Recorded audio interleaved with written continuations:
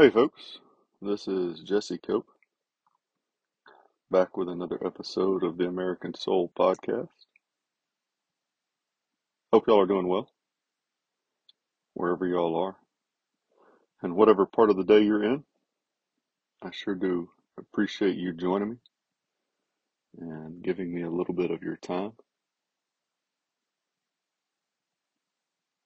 Hopefully it helps you get through some of the day, whether it's vacuuming or changing diapers or cooking food or driving up and down the road, working out in the field, conference period, lunch, getting ready for work, ending the day, whatever it is, folks.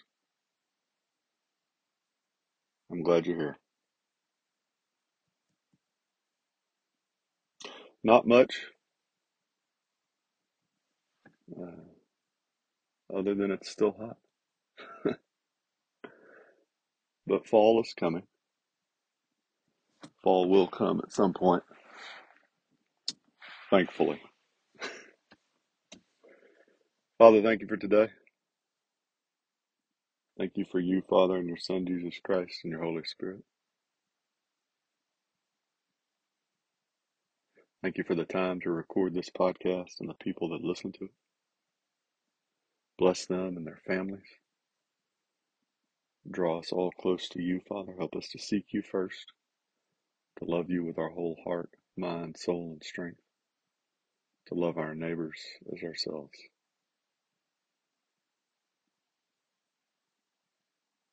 Give us wisdom in who we elect. Give us wisdom in our personal lives and who we choose to give our time and energy and efforts to. Help us to love those that you have put into our lives and to follow the commands of your Son, Jesus Christ. In his name we pray. Amen. And guide my words, please, Father. Amen. So we're going to go back to John Quincy Adams, sixth president, son of John Adams, the second president. We read a little bit of his biography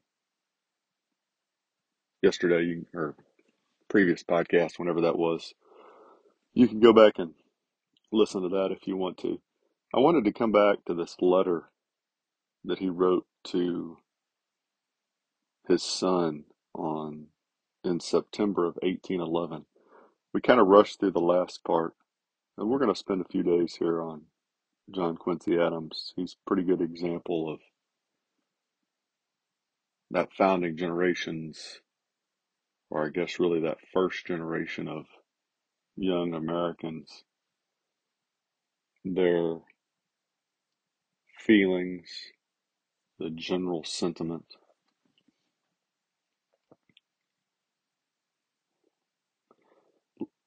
I'm going to reread just the last few paragraphs. Let us then search the scriptures. The Bible contains the revelation of the will of God. It contains the history of the creation of the world and of mankind, and afterward the history of one peculiar nation, certainly the most extraordinary nation that has ever appeared on earth. It contains a system of religion and of morality, which we may examine upon its own merits, independent of the sanction it receives from being the Word of God.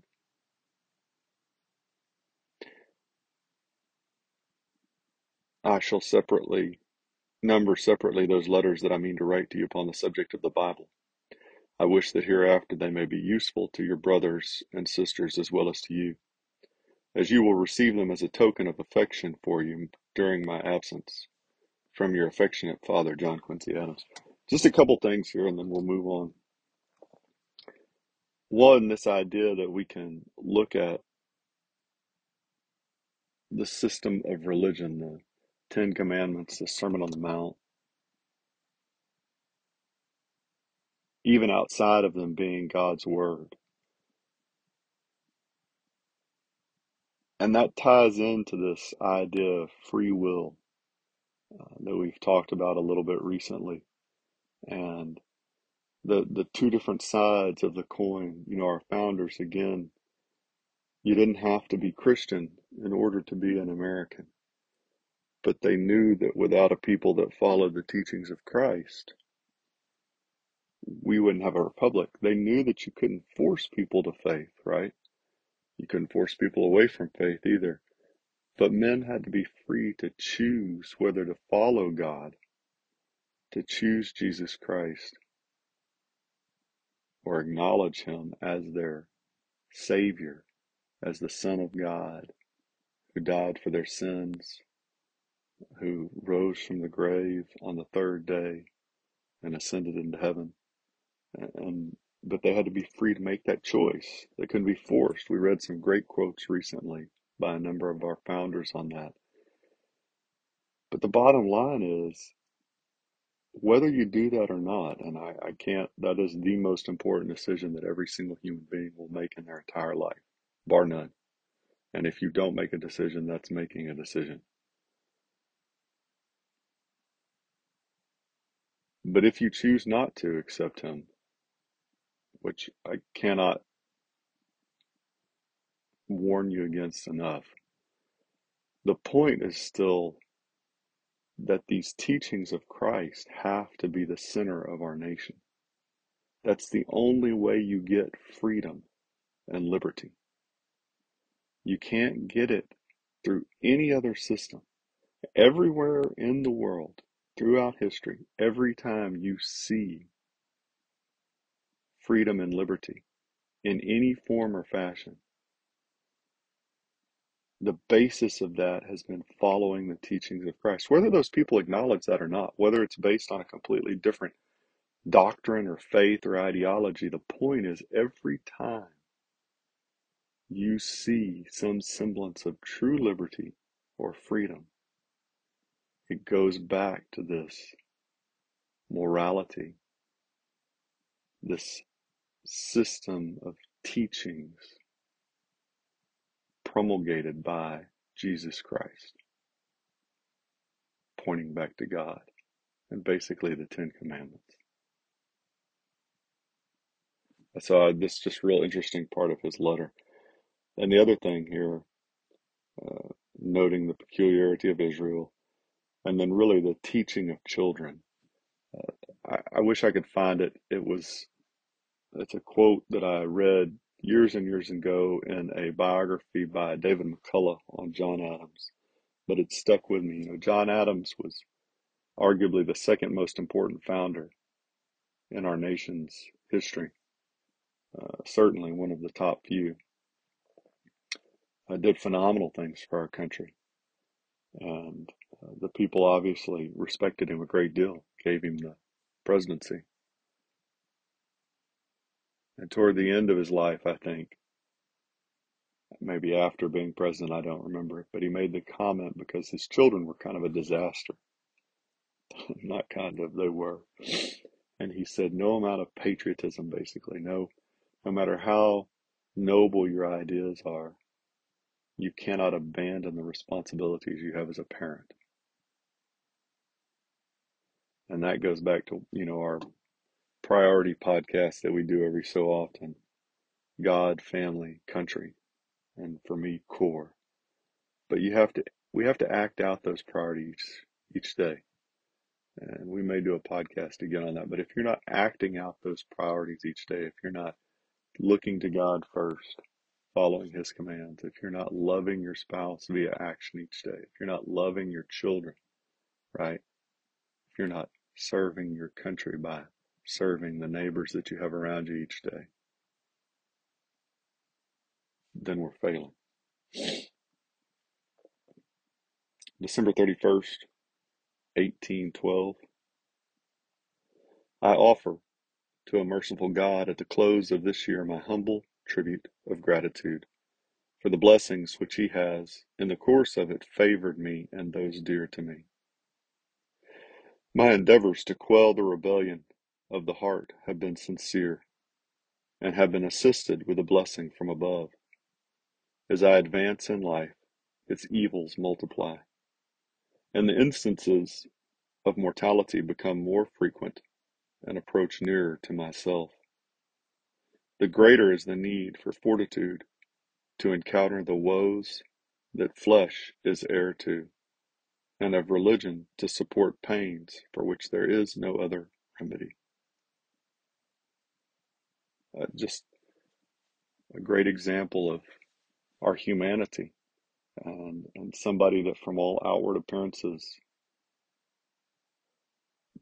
did a pretty decent job of following Christ and those principles throughout his life, and really develop that relationship and look toward that relationship and put all their hope in Jesus Christ, because that really is, at the end of the day, folks, that's the only real hope we have. At some point, you have to realize, and you can realize and accept it, or you can realize and reject it and fight against it, but you can't be perfect. And that's, some of y'all that know me are going to laugh at this, because you know how imperfect I am. But that's been really hard for me at times. But John Quincy Adams here is saying, the longer I live, the closer I get to death, the more I see how much I need God and Jesus Christ. Because you don't have any other hope. There's no way for you to attain perfection.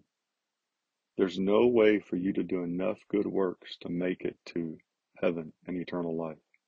The only hope you have is Jesus Christ. And if there is no eternal life, then following Christ just helps you try and make the world a little bit better place for the other people while they're here. But if there is eternity and an afterlife, the only way you're going to get there is Jesus Christ.